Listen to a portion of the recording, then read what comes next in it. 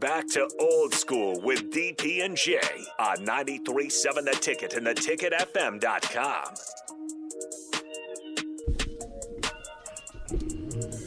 Oh, man. We got about 2 minutes here, Kenny, before we jump into the top of the hour, 5 o'clock hour. Jump into more Husker talk in NBA. We're going to dive in that for the last hour. But I want to ask you, Kenny and Austin, on a scale of 1 to 10, 1 being the least, 10 being the utmost worst, how much haterade did Ben Roethlisberger drink to really not want Kenny Pickett to win? How much is this haterade ranking on a scale of 1 to 10? I will give him a 7. Is it 7 because he admitted it, or just 7 in general? 7 in general, because I think that's where I kind of went with the Kalen commitment to Missouri, where if he really, felt bad about Nebraska going a different direction, he's like, no, screw you, I'm not going to help you at all. At least Roethlisberger came around and admitted it. And, Ryan Tannehill did the same thing with Malik Willis, doing him dirty. It's not my job to mentor you. There's a certain level, I'm sure you guys can talk to this better than I can, of when you're an elite athlete, you're the dude, right? You know that there are other dudes coming after you. There are dudes before you. You want your records to stand. You want to be that guy in the eyes of the fans in the organization. So I get that aspect of it from Roethlisberger, but at the same time, come on, man, chill a little. Right, after you done made 40. He being generous, I'm telling you right now. If you admit to me something like that, scale 1 to 10? Man, 10.5. Again, 10 forever, huh? Again, like you said, like Austin alluded to, high-level athlete. Right. Records are made to be broken. Yeah, right? for sure. For sure. And the NFL is always going to be broken, yeah. In any sport. But I'm not going to hate on the next man. That's just me. Right. Again, I talked about it last night on Ricky Simmons' show. When I know Barry Miles is breathing down my neck, senior, I'm not hating on Barry Miles. Right. I'm going to do what I need to do to keep my job. Right. That's on me. That's not on Barry Miles. That's not on Coach D, Coach Bush, who was our GA at the time.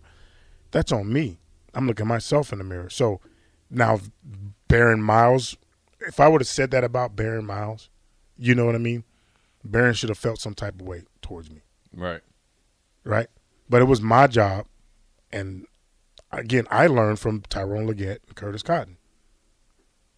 I didn't depend on them to get me where I watched them two when they were on the field and learned from them, right? They both took me in. Mm-hmm. They didn't hate on me. Curtis could have easily hated on me because I started playing more than he were playing because I started intercepting the ball, but he never did. You know what I mean? So if Jay Foreman was to tell me, again, that's just me. I'm nothing against Jay, but it's high and by with Jay because I know what kind of guy Jay is.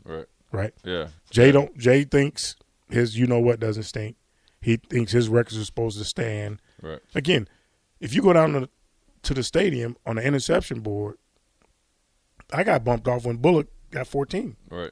Because I had 9. Yeah. Right? But records are made to be broken. I'm not going to hate on that man or hate on the guy that's above me. I'm on the root for him. Right. I want to – because, again, that's the University of Nebraska. I'm pulling for the University of Nebraska at all costs. Roethlisberger was pulling for himself, not for the Steelers. Yeah. And he didn't have to do that because you were the man. You won a Super Bowl with the Steelers. 2 of them. 2 of them. Pickett ain't winning no Super Bowl no time soon. Right. So why he might not even win a toilet bowl? He might not even be there for 4 or 5 years. 4 or 5 years. So what you hating on this man for? I guess it's just because Pass the torch. It's the first one after him. He just said he didn't want him to have success right away because then they would be like Ben who. Actually, to be honest with you, Ben, you heavily involved in – I'm surprised he's not working for the Steelers. You heavily involved. You live in Pittsburgh. You're revered. I think it's more how selfish he was. He played 18 seasons with him, 2 Super Bowl wins, franchise records upon franchise records. Actually, to be honest with you, the better that Pickett does, it actually brings him back to light and kind of makes his – it's kind of like Tiger Woods and Jack. Jack's like, hey, I'm not hating on Tiger. The more they talk about Tiger, they talk about me because he's trying to beat my records. And same thing with Kenny Pickett. So I think his haterade, level was 10. I understand it, especially because he felt like he had some juice left in the tank. I really felt like if he had juice left in the tank, he would have went and played somewhere else. Big Ben was done. He was done 3 years prior, and they kept paying. He's one of those athletes we talked about being overweight. Right. Like Kirby Puckett, Yeah. ERW, Eat Right Warm Up this last few Cecil years. Fielder. Man, remember when Big Ben got on TV during COVID and he had that beard and his face? Man, he looked like he'd been drinking Coors Lights up. No, he was sitting at a buffet for a week or two. He was eating and drinking. He was a lot of certified Piedmontese and a lot of beer was being drunk where he was. Kevin Meyer hooked him up. Exactly. Big Ben, trust me. Thursday, it was tricks. Your picks. Steelers, whatever, would never go anywhere. Right. You're second to Terry Bradshaw. Right. And actually, as an individual player, he's probably better than Terry Bradshaw. He has more iconic moments. Now, Terry Bradshaw has the pass, I think, to Swan. Big Ben has the pass to Franco Harris. Santonio Holmes. And, the he has some hallmark types of moments. But if you look at the quarterbacks in the Steelers, it's just him and Bradshaw. Right. You ain't going nowhere. You ain't going nowhere. So, and you live in Pittsburgh.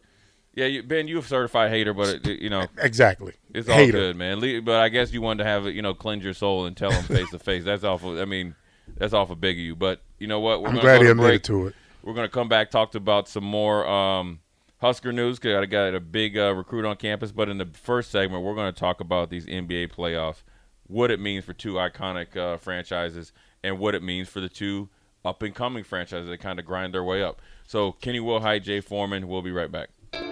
You're listening to Old School with DP and J. Download the mobile app and listen wherever you are on 93.7 The Ticket and theticketfm.com.